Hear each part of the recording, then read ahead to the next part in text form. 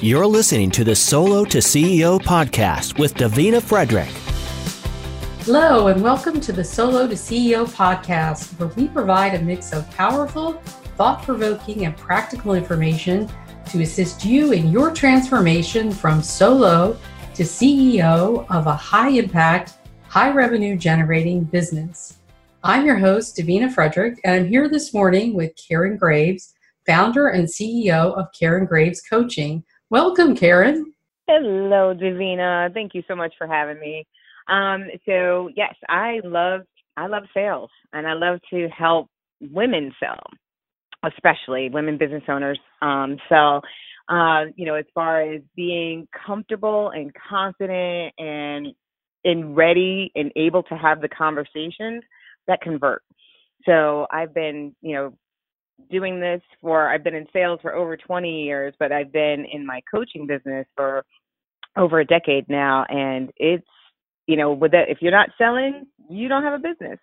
So I make it my point to make sure that women can sell. So tell me, how did you wind up, what was your background before you became a coach, before you started Karen Graves Coaching and Consulting? Were you in corporate doing sales, or what was your background? Yeah, so I was in corporate. I started in pharmaceutical sales, and I worked with the company that has the big blue pill for men. Oh, wow. Pfizer. Okay. Yes. And so I was a sales rep, going to doctors' offices, and then I got promoted through the ranks, and I ended up in the sales training and development department. And so I started with training new hires, and then I ultimately ended up where I was a manager, and I was training the training managers to train the sales reps. So I guess you could say, once I started in sales, I never stopped. So that is really tremendous training, because pharmaceutical sales, that is like the pinnacle for training, right? For sales training. Yeah. For sales training, it really is. They really pour a lot into your sales prowess and making sure that you're, competent and confident. And then even with the company that I was with, there's the American Society of Training and Development. Like, they were voted number one twice across all industries. So it's, it was really seen as like one of the pinnacles of selling overall, just even for being with that company. So I know that when you left corporate, that you were actually kind of excited about it, because it gave you a chance to pursue a dream that you had at the time, which was to be an entrepreneur and start your own coaching company, teaching other people sales, right? Mm-hmm. Yep. Tell me about that. Yeah, tell me about that. And it's so weird to say, because I was actually downsized, during the time, like we were going through corporate downsizing. Yeah, I was like, this is awesome. Where most people understandably would be like, I don't want to be the one. I was like raising my hand to, please pick me, choose me. And a lot of that came from just having this belief of, I was meant to do something different and bigger, and also this drive and desire to help people, kind of like my way of helping people, and having some autonomy, in the process too. So it was, it's that whole dream of freedom and flexibility and starting your own thing and saving the world, And that was way back in 2007, right? Yeah, in 2007, it was the end of 2007. And, interestingly enough, that was when like the bubble burst and we went into a recession. And so timing may not have been on my side, but I was still enthusiastic. I was still believing like that was the path that I was supposed to take at the time. So I'm grateful that I did. I would never have changed anything for it. And so did it not go quite the typical entrepreneur story, did it not go quite the way that you anticipated it would go? Yeah, I don't know where that typical belief is that, it gets smooth sailing, we really got to do something about changing that story. Like, you can't expect it to be a little bit choppy. No, it didn't. I actually failed fast, like hard and fast. And it's so funny because I think there is this bubble of like when you're in the naive space. Like, I was so naive in the beginning, and I just had, like, it was all just grit and motivation and enthusiasm and positivity, right? I think when I was in that bubble, nothing could stop me. But when I love that. like when that bubble burst, it was like, when I started thinking too much, then things started to go south. So, and it was because I think I started thinking it was actually easier at that time because I just didn't know what I didn't know. So I was just talking to people and letting them know I was an entrepreneur. And then when I started like looking at maybe I'm not doing things the right way, or is there a different way it's supposed to be done? That's when I started doubting and second guessing and actually sabotaging myself without Do you knowing think, did that come from encounters with other people, like going to, like you were digging into it, going to conferences and talking to other coaches and how did that happen? Yeah, it was definitely. Other people were telling you about reality? Yes. I think it was a little bit of everything. It was like a little bit of the comparison game. It was a little bit of being intimidated by other people being in certain spaces that I'm like, oh, I should be doing what they're doing, right? Or even at the time, because when I first started, my business concept was really more, first it was sales, but then it was like really kind of helping people launch their dreams, like get started. And I started second guessing even the direction. I was like, I don't know if that's the way, because people, you'd say, hi, what do you do? Well, I help women who want to launch their businesses, And then I'd get like people kind of cocking their head to the side, like, what? And then it's like just started getting nervous and doubtful. So it really was having all those conversations and getting the reactions and really measuring myself against others that just started spiraling me away from doing what I was already doing well, and I didn't even realize it. So how did you overcome that? I think it became doing some of the work of like just getting my mindset together and stop comparing and starting owning like what I do really well. And then also being bold, sometimes just making myself do things like, do a talk, meet people that you don't know, go to these networking events. So trying to kind of get myself out of that space of allowing myself to be scared or intimidated or resigned or any of those things that just weren't helping me. Now, Right. It wasn't smooth. It wasn't a smooth transition. It definitely took a lot of time for me to even get there. But when I started noticing, like, okay, this is ridiculous. Like, you didn't start this to be unsuccessful. You started this to be successful. So you can't just sit here and not do stuff. You've got to go do it. That's what started me moving towards and just taking steps. And so now you've been doing this for a long time, and you actually coach other women. Is this a common story? You just, I already know the answer. I already know the answer to this, but I want you to answer this. Yeah. Is this a common story? Do you hear this a lot from the women that you have coached through the years? I feel like this is the most common story. The difference may be, I think my confidence in the beginning was there because I have a sales background, because I'm used to meeting strangers, because I'm used to, going out and networking and being out and about. I think that was not as typical for most people because a lot of times they just don't know what to do, how to do it. But that was a part of the work that I had done prior. And I find a lot of women may not be in that space where that was their prior experience.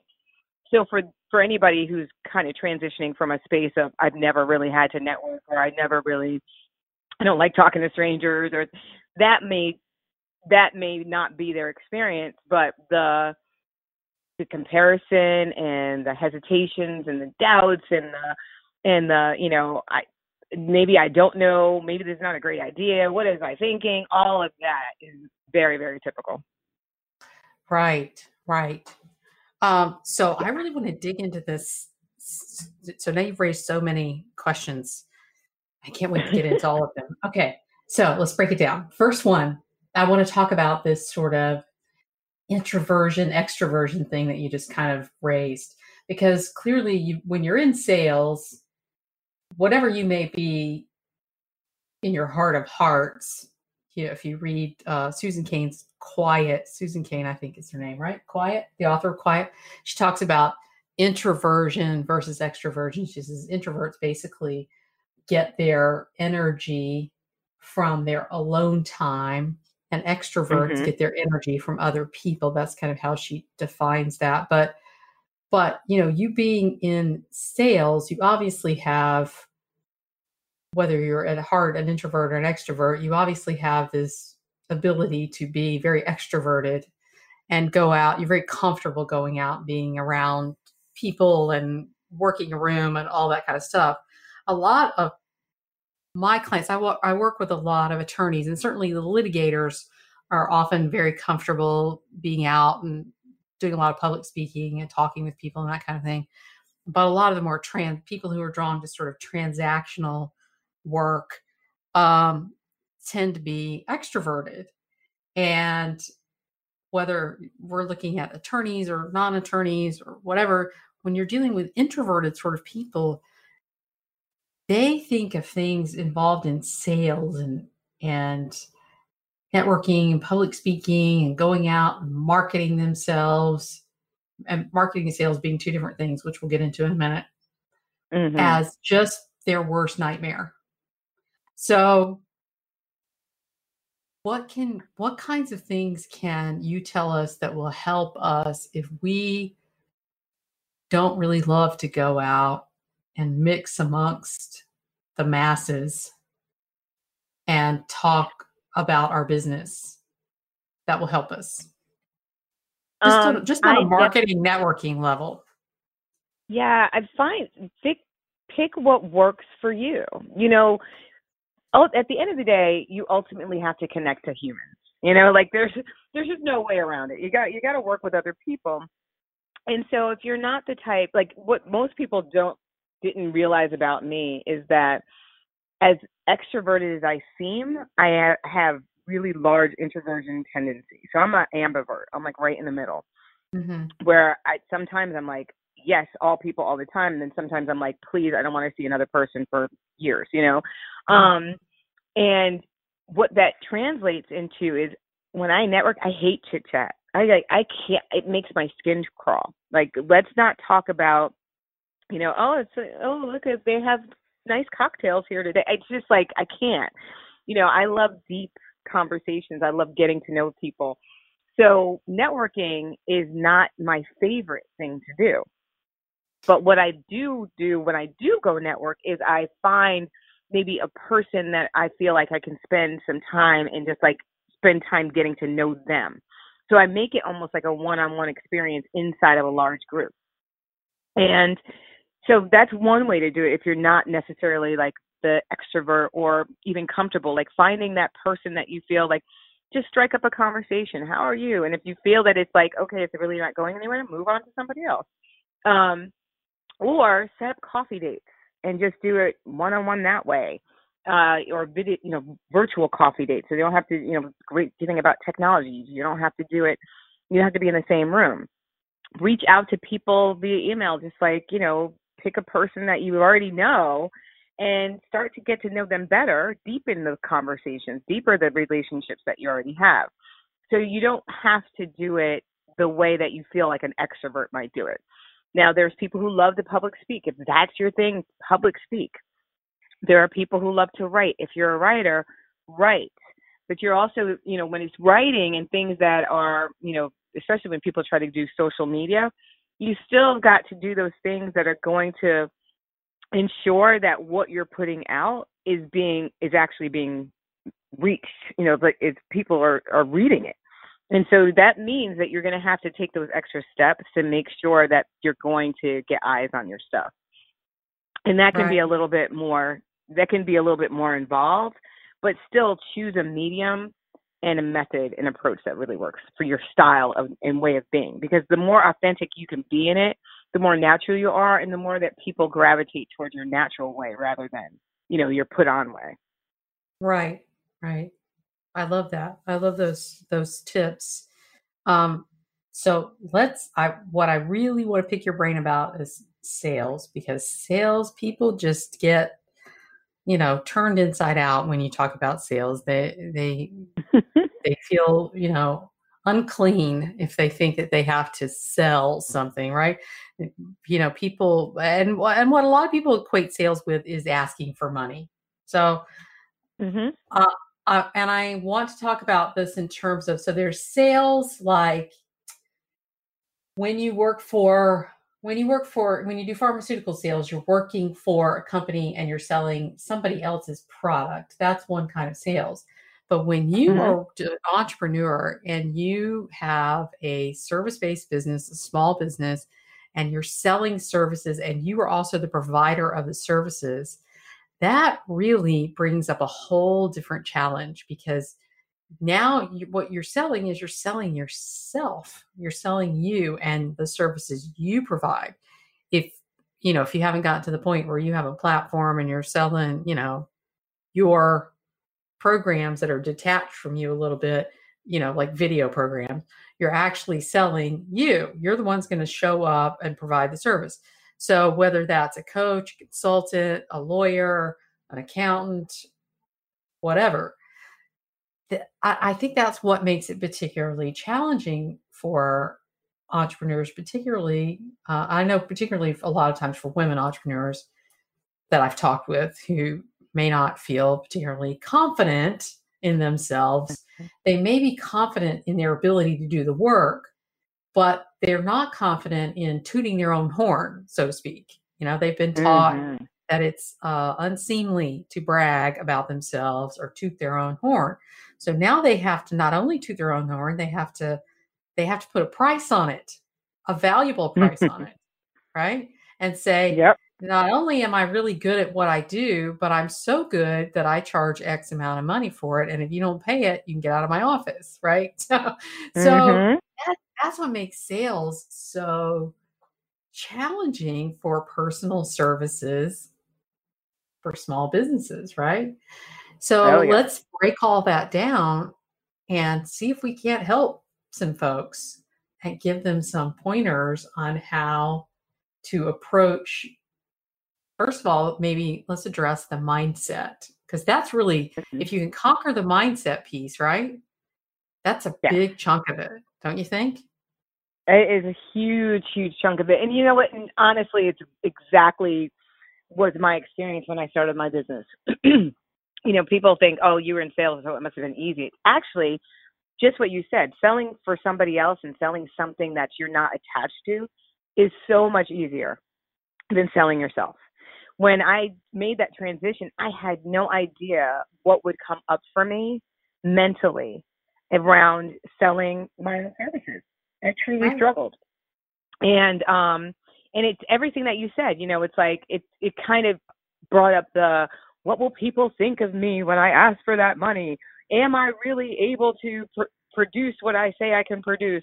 What if I suck? What if I fail? It's like all of these things came up, and it's, and it was just shocking to me, because I just could not understand why I was so challenged.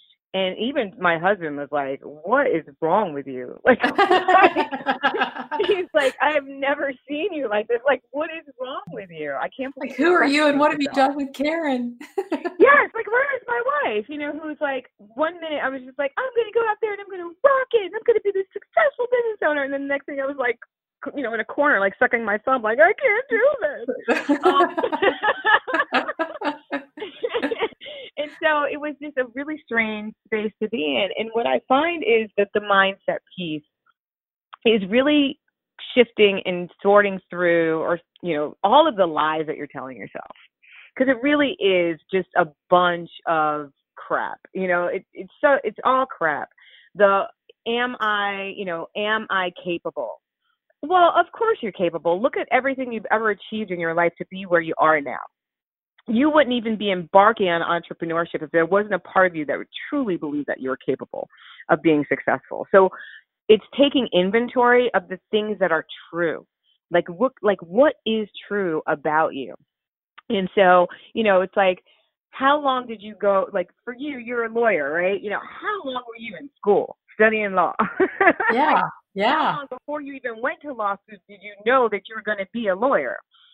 How many hours that you invest? You were eating, sleeping, breathing the legal system and, everything about it, when other people were like shopping at the mall and not thinking anything about law. It's Karen. It's like all of those things that you did to become accomplished in that area, just the skills that you had to do, the education, the training, all of that just demonstrate who you are in character, who you are as far as intelligence, who you are as far as commitment. And so really taking ownership of all of the qualities and all of the characteristics and all of the traits and all of the experience and all the skills and, bringing those to the table. So when people get confused about why they should charge so much or who they really are and how capable they are, sit down, take inventory, write it all out. I do this take exercise. Inventory. Number one, take inventory. I love that. Write it all down. Yeah. Write it all down. I do this exercise with my clients all the time, especially when we get to the point of like, okay, how much are we going to price your program? It's like, and I'm like, okay, how many hours did you study whatever their industry is, right? How often, how many times a day do you think about this subject? It's like, if you have to be a master in 10,000 hours, if it takes 10,000 hours to become a master, I can guarantee you that 10,000 hours and then some is covered for everyone I've ever talked to as far as entrepreneurship. Right. And so not losing sight of your area of expertise. Own the heck out of that baby. Right. Okay. Right. So it's like take inventory, and then the second piece is own it. Own it, and don't let anybody take it away from you. Okay. So right. I find that that's the thing. And then it's like, also, if you think about the inventory and then you attach the money and the time to it on what you poured into it, because this is the other thing. I've heard this, I think I'm going to probably butcher this a little bit, but I want to say it was Van Gogh. And this woman comes up and she's like, I want you to paint me a portrait of myself. And so he sits down, he does his portrait, hands her the portrait, and he's like, okay. She's like, how much will that be? And he's like, $10,000. And she's like, $10,000? It only took you an hour. And he's like, no, ma'am, it took me a lifetime.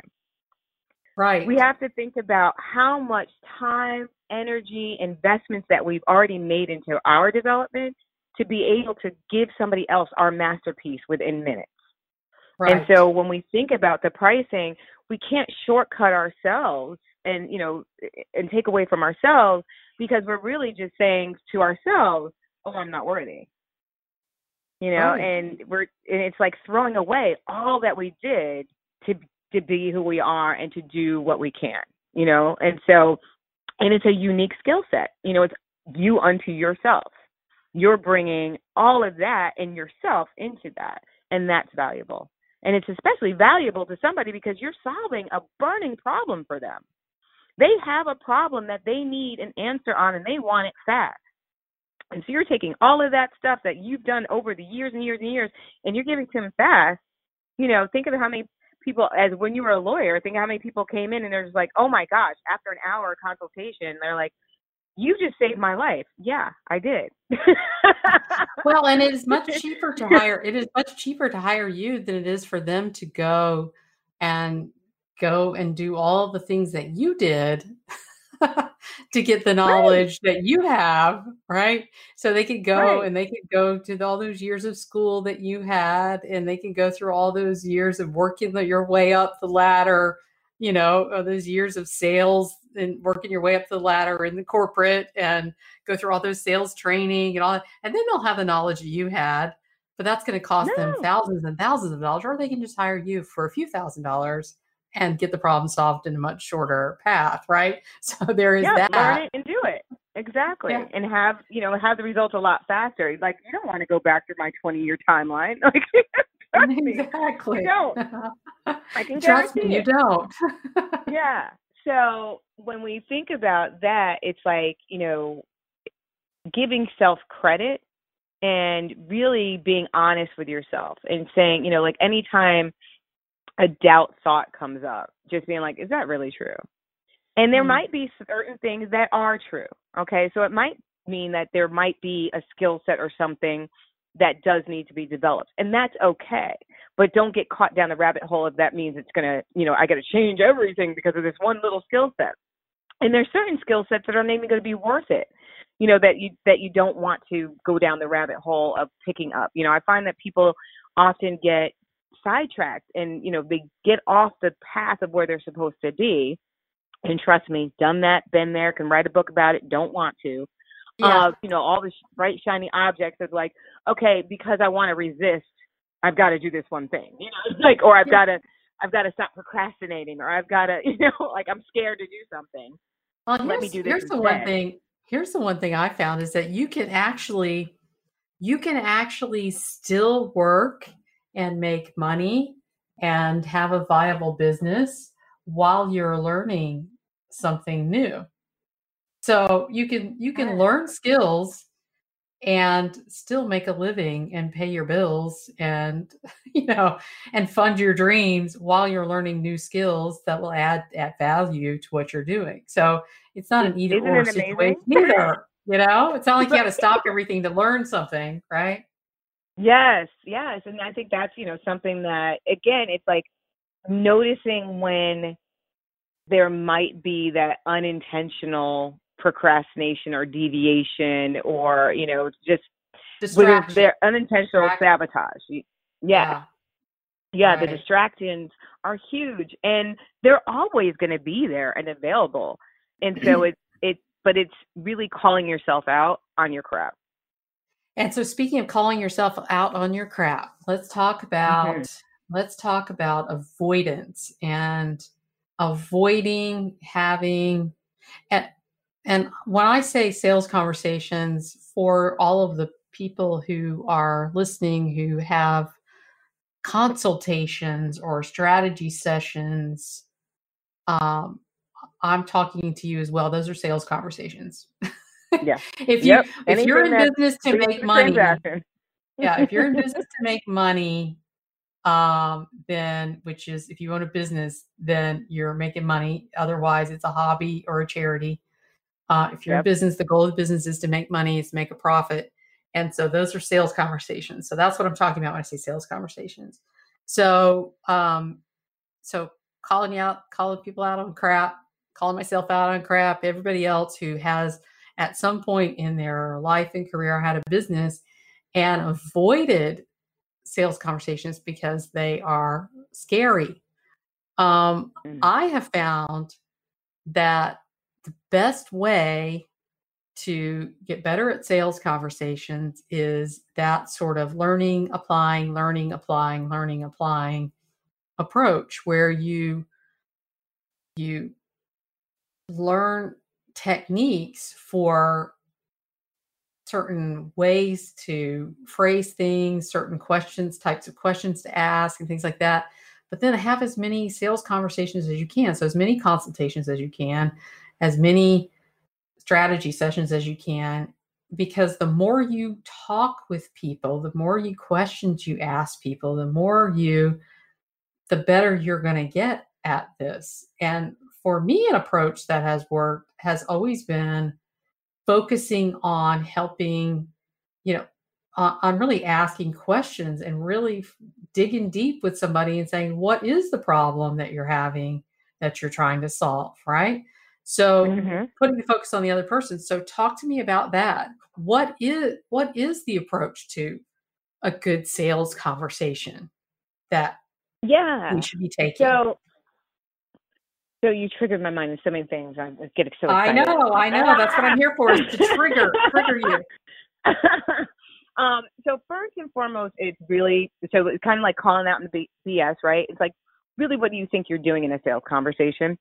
Kind of go back to that mindset piece, and like the reframing of what you're doing needs to happen, right? If you're selling something, it's to help somebody solve a problem. You're providing a service that solves a problem. Do people think that sales is typically taking something away from somebody? And you're actually, if you're doing it right, you're giving something to somebody. You're giving them the opportunity and the ability to get out of whatever rut they're in. So when you reframe it, just that, right? Like start with that. So then when it comes to having the sales conversation, it's good. So this is where the marketing and the selling kind of overlap.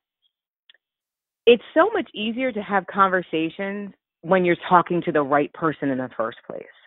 So everything that you said, absolutely, you need to have a lot of them, right? You just need to that's how you build your muscle. You can't sit there and build your muscle in your head and just like, theoretically, I should be great at sales because I've been studying in my head for a lot of time, right? It's not until you have the real world application that's going to prove that you're strengthening your muscle. And actually, you learn so much when you make mistakes. It's actually a beautiful learning ground when you don't do as well as you think you do. Of course, everybody wants to go in and have as many conversations and have people say yes all the time. And that's beautiful when it happens that way. However, it takes a while till you get there because, like you're saying, there is a formula that needs to happen inside of that. It starts with just even how you're showing up.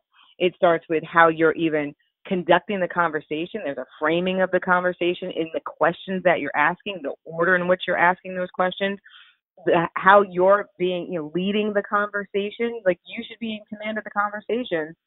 Lots of times people get off track and they get stuck in the story of the person, and they get lost in the conversation and they don't know how to navigate back into, okay, what we're trying to do is find out if you have a problem that I can fix, and if you're the right person and I'm the right person, and that we should work together, because at the end of this, we're going to be entering into a relationship that's going to be kind of like we're married for a little while, and it might be for a little while, it might be for a long while, so we should like each other along the way as well.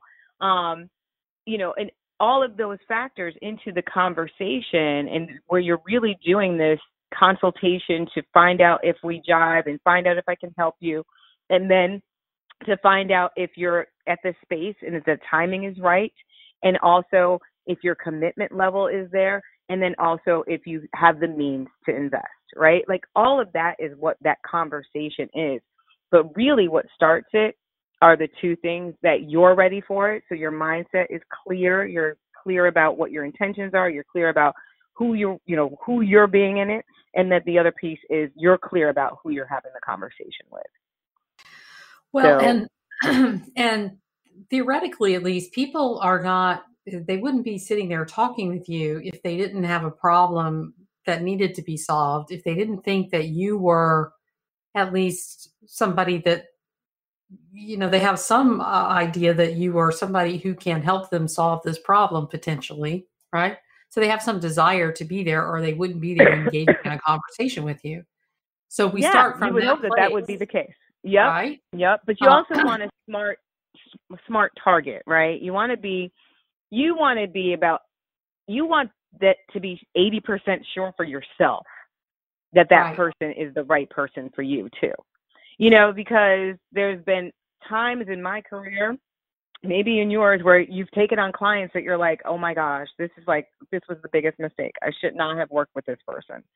It was, a headache, or we just were in a mismatch, or maybe I was in over my head, So you want to be clear that, because I think what will happen too for women especially is we get into yes mode. Can you do this? Yep. Can you do that? Yep. And we're saying yes. And then we end up with a client and we're like, I said yes, and I should have said no. I didn't really, I should have been a little bit more discerning, or I should have been a little bit more honest, or I should have been a little bit more, reserved in my enthusiasm. And so sometimes you can find yourself, all money is not good money, and some money is too expensive to take. So if you want to, Yeah. So if you want to make sure that you have ideal clients, clients that you really love to work with, clients that are going to make your work just like joyful, then being sure that you're doing the things that actually pre-qualify them in place so that you're having conversations with people who are pretty much they're 80% sure that you're the right person too. And they're also timing, they're ready to commit. They're not just there kicking tires and feeling things out and like, oh, I was just curious. They're really at that space of, oh, no, I want this problem solved. And I'm just making sure that you're the person can because I think you can. And let's just have a conversation because today's the day I want to get going. I see. It's kind of interesting because when it comes to attorneys, I in the coaching and consulting world, you would have more people who might say, yes, I can help you. I can help you grow your business. And particularly when you're new to coaching and you kind of think every business is the same and you can help, and you might get in over your head a little bit on that kind of thing. So I know what you're talking about there.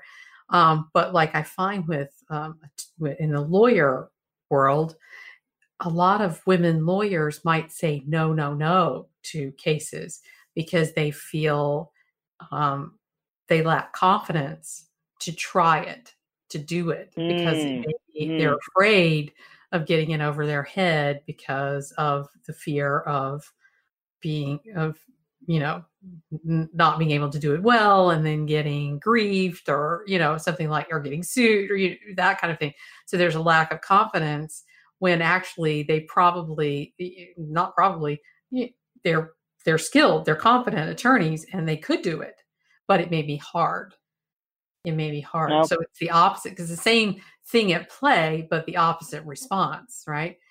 It all comes down to the confidence factor, right? Yep. So, and that's that getting honest, that's the, is it true? You might be turning away a client that you absolutely can handle. And so that's what's getting in the way of you believing that? That's we forget the resources available to us. We forget the resources available. Just because it's hard doesn't mean we can't that we don't have access to people and resources and research and all kinds of, things that will help us get the job done. But anyway, I went down a rabbit trail away from sales. But it's all good because it's still about the confidence, right?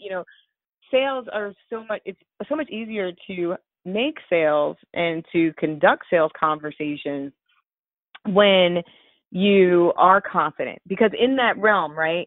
So say you're an attorney and you keep getting these people who are coming and you're saying no. Well, then your business is not growing in the direction that you really want it to go. And then that's the story, it kind of solidifies that you're not really that good of an attorney as you thought. You can't handle big cases or you can't handle it, and so that's going to slowly get to the point where it's like, well, I'm not going to take on, any big cases, and I'll always be this little attorney that waits for referrals, from people who already know exactly what I do. So that can really damage a business growth. Right. I agree. And I've seen it, happen with attorneys who have that kind of fear around it, and it starts in the sales conversation. That's where it starts. It's that fear of, I don't have the answers in this moment, because a sales conversation for an attorney can feel like I have to have the answers in this moment. But the reality of it, you don't have to have the answers in a moment. A sales conversation, a consultation is not about having the answers in the moment. It's about, it's about, we need to see at this point if you need to tell me what your problem is, and we need to see at this moment if we're a good fit to work together. I'll explain to you what the process is and generally how it works. And then I will, once you retain me, I will dig in on this thing and come up with a solution to solve the problem. But I get paid to solve problems. Right? So the sales conversation is not where we do the work. It's just like being a consultant. The sales conversation is not where we do the work. And we see that with coaches as well, coaches and consultants. People want to engage with us in a conversation. And oftentimes new coaches, especially new coaches and consultants, life coaches, business coaches, whatever kind of coach you are, fitness coaches, we want to jump into solving the problem when people first talk to us. And that's not the time or place. That's the sales conversation. Oh my gosh, yes, even like when I hear people introduce themselves and they start to talk, they talk about their process. And truthfully, people don't really care about your process. They don't care how you do things. I always use the example of like today we had a dishwasher put in, right? When the guy was finished with the dishwasher, I wasn't standing there watching him put in the dishwasher. I didn't really care what the approach was. I just wanted a dishwasher that worked. Does it wash my dishes? I wasn't sitting there like, so now do you take that screw and you screw it right there, and then are you going to? I was like, I could really care less. Is it done? Does it work? So there might be some people who do like to go through the process, but for the most part, when you're speaking to people, and especially when it comes to getting their problem solved, they want to know that they're going to have that result. What is the result? What's going to be the outcome of our work? And if it's what I think it is that I need and that I want, then we can definitely I can retain your services. And however you get it done is how you get it done, as long as I have a result. I like to, once we get to a point where they've made a decision, I like to talk about then next steps.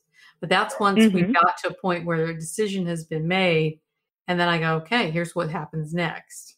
Right? Yeah. Because then I like there to be clarity for people about, and so let's talk about taking control. Who's in charge of a sales conversation? Because I think that's one of the things too, when a prospect shows up and one of the issues that I know that I've seen come up over and over again with clients is they often let the prospect, the person, and that can be whether it's an attorney, a coach, a consultant, any other type of business owner, the person shows up and they sit down and they just let them get into story, and they just let them tell their story. And then so the service provider just loses all control of the conversation, and they're not taking control of that conversation from the beginning. So can you talk about that? Is that important? I mean, is it just me? Or it's hugely, no. You're hitting the nail on the head with that. It's hugely important for service providers to recognize that they are the one who's driving the bus of the conversation, and that they are the one who's setting expectation. They're the ones who are directing, every piece of that conversation. And they're the ones who, the reason that person's there is because they saw you as an expert. And so they're relying on your expertise, and you lose and water down your expertise when they take control of the conversation.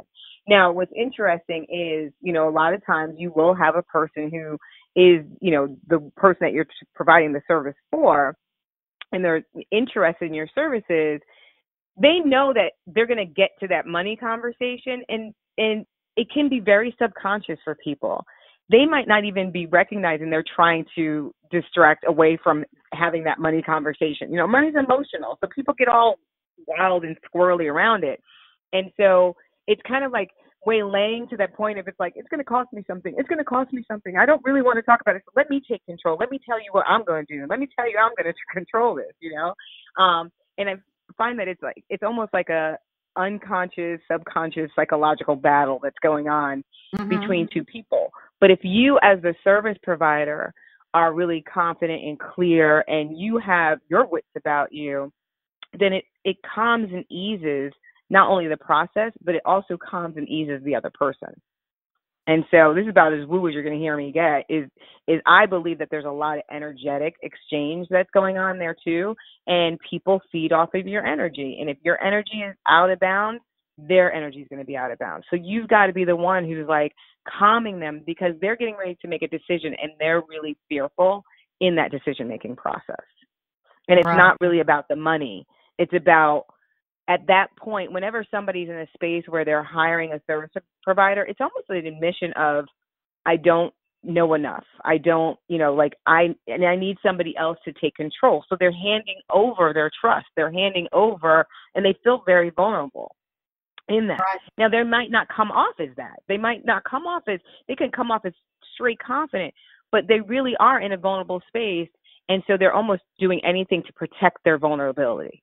And so if you're conscious of, at the end of the day, most people are coming to you and there's some type of fear.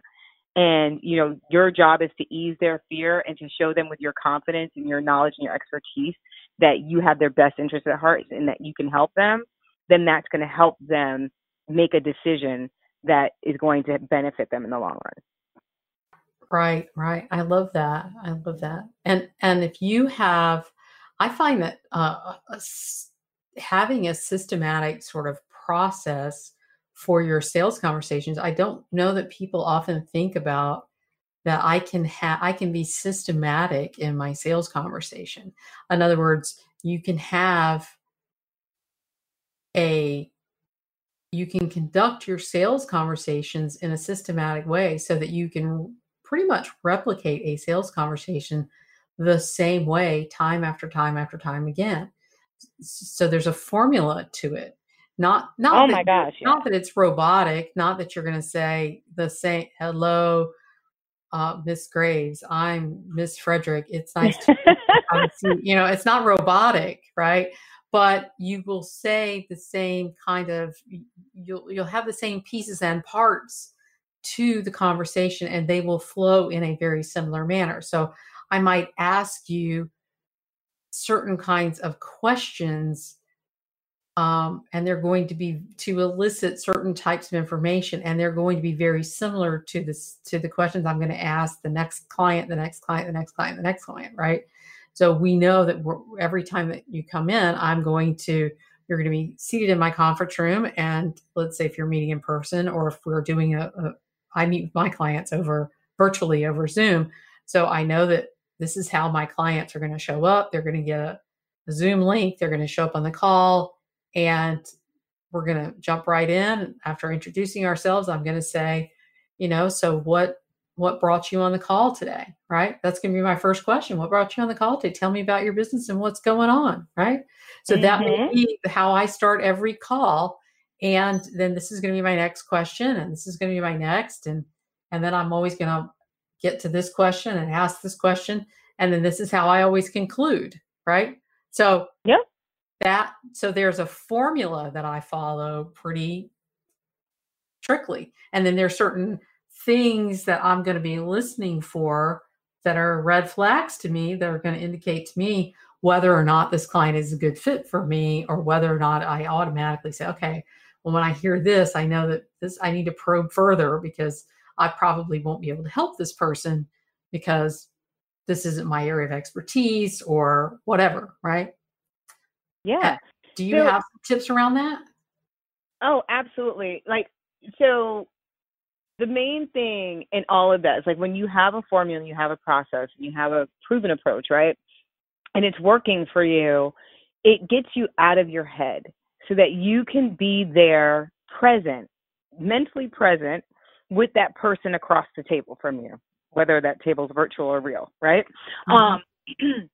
Because if you're in your head, you're not listening. If you're in your head, there are going to be things that you need to be intuitive about, and there's going to be things that you need to be responsive to in the moment. And if you're not able to do that because you're so in your head, what's my next question? Or, where is she going with that? I don't know what to do.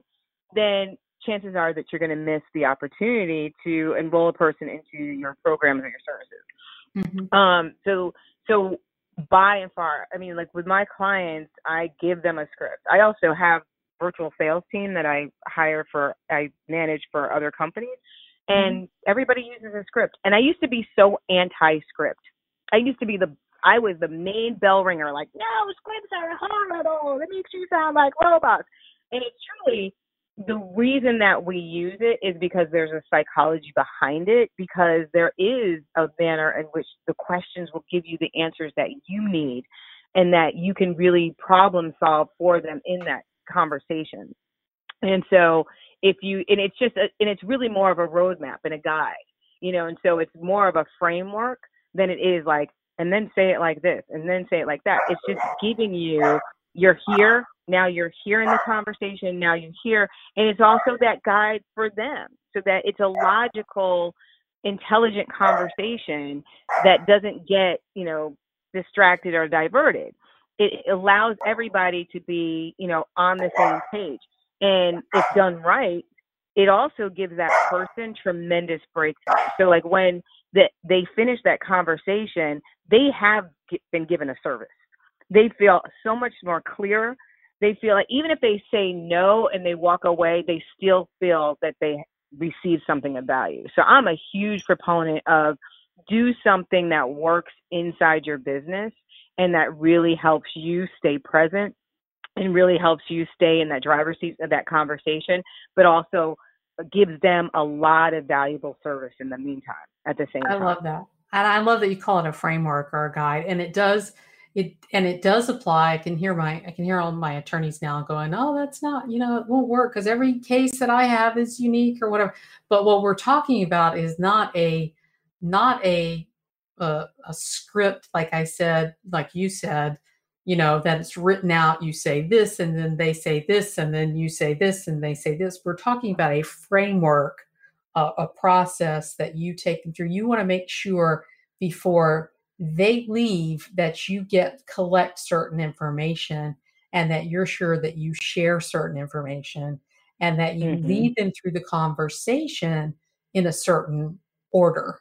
So it's very much like preparing for direct examination, or, when you're preparing for trial, you take witnesses through questions in a certain order. So it's very much that same kind of way. You're taking your clients through the process in a certain order, right? That's for all of my lawyers out there, Karen, that, throw that in there. They're like, oh, I don't like to hear that, but it's not so different from what they do all the time. Yeah, it's like whenever you're, it's like anytime somebody comes to you, you're gathering information to make an intelligent observation and to provide the proper information. Right. And so it's the same thing. It's just in a certain framework that works really well. Yeah. Yeah. Well, we have, I think we've covered a lot of ground. I mean, you and I could probably talk about sales for hours because there's so much, and it's such an interesting topic. And there was a time that I was that person. I spent years in marketing, and but I was very good at relationships with people, but I didn't know how to close the deal. I didn't know how to have a sales conversation. And my life really changed when somebody taught me how to actually my life and my business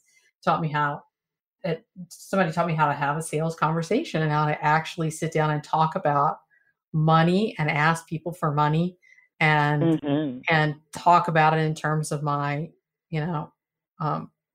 discuss it in a way that was comfortable for me and just matter of factly, just like, this is what it is. And then you shut your mouth. All right. And you want to talk about that for just a minute? Like when you say, this is what I charge, how do you get comfortable actually speaking about money, and what should you, like literally, do you have some thoughts on that? Oh, yes. First and foremost, it definitely goes back to being sure that what you're saying you're in alignment with, right? And so, if you're putting out dollar amounts that you're just like totally uncomfortable with, it's always going to come off that way. Mm-hmm. So, but then also, and that it goes either way. If it's too low, you'll be uncomfortable. If it's too high, you'll be uncomfortable. So finding that space where it might be just a little uncomfortable, but you also know it's right, making sure that you're confident with that. And then what you said was key, silence. Because once you say it, it's not up to you to get in their wallet, to get in their mind, to work through the mental acrobats that they're definitely going to go through. I would say out of every conversation, for every 10 sales, you might have like one or two who are just like, great, let me just, here, and if you get 10 out of 10 that's telling you yes to your dollar amount, you might need to raise your prices at that point. But most times you're going to have people who are going to have some hesitations around the money.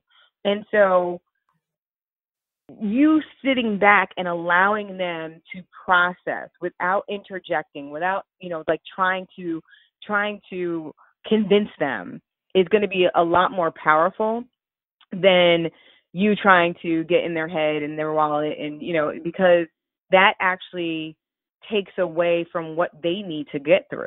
They actually need to figure it out. And if they really want to, they'll figure it out. And you might need to, of course, give them some framework around that and help them with that, and make sure that you're asking, the questions that break down any limiting beliefs or anything that they might have. But for the most part, it really is their job, and you're holding that space with them.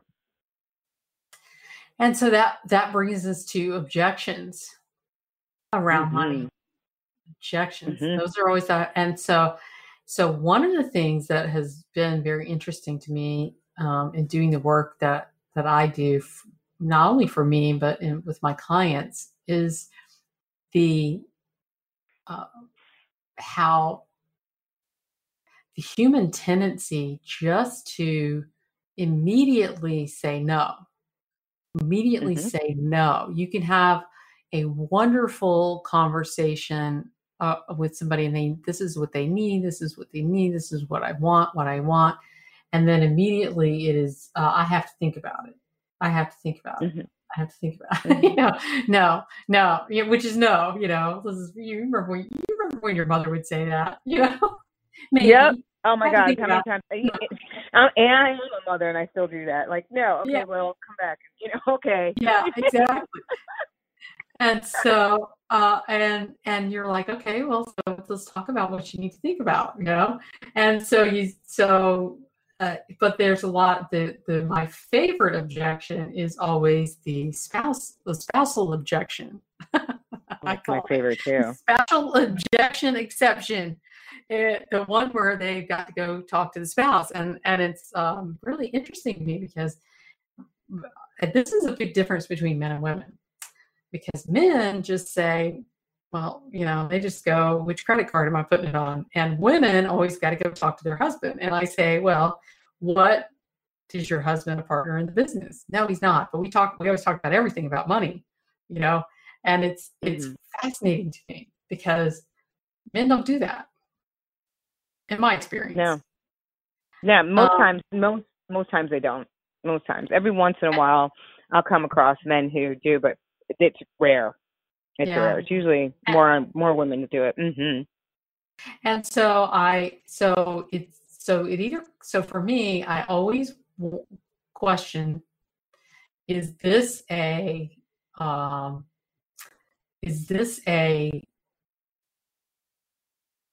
question of, I'm using my spouse because I don't want to make a decision?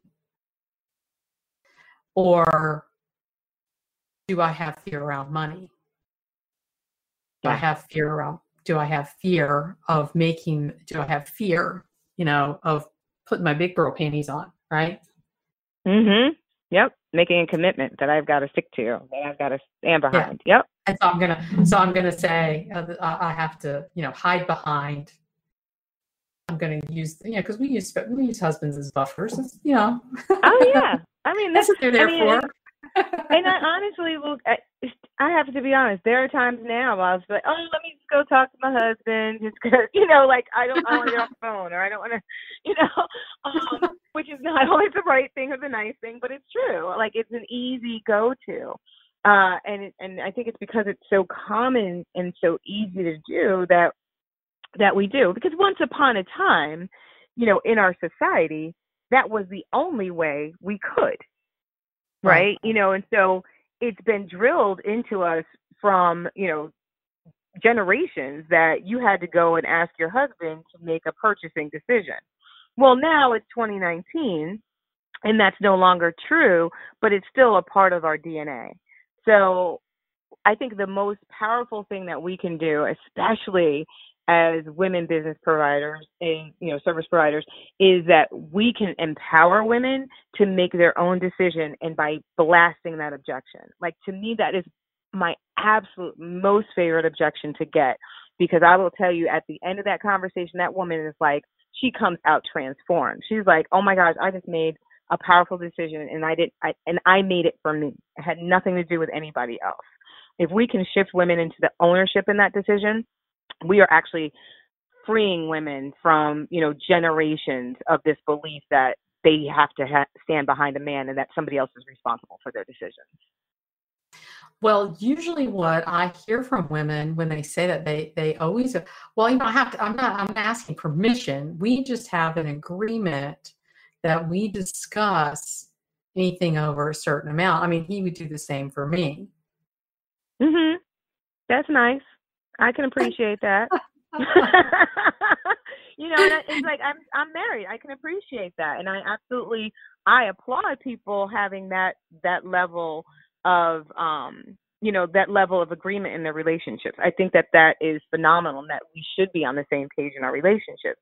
At the same time, that does not usurp the decision, right? That still doesn't take you away from the decision. If you're really, because I always say things like this, it's like, well, let me ask you this. How long you been married? Oh, I've been married for 15 years. Okay.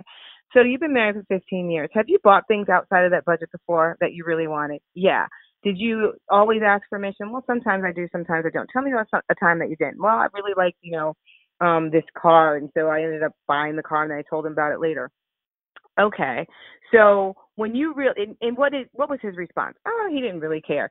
Okay. So at this point in your relationship, you really do know that your husband, as long as you are behind it and committed to it, that he's pretty much going to be behind it and committed to it too, right? And yeah, absolutely. So then in this conversation, are you going and approaching it like, I'm really confident, committed about this, and this is exactly what I'm going to do, and so I'm kind of informing you, and this is how we're going to make it work in our household?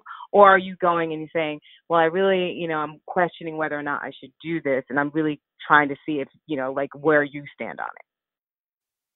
Because the latter is really, you're still asking permission. Perfect. I'm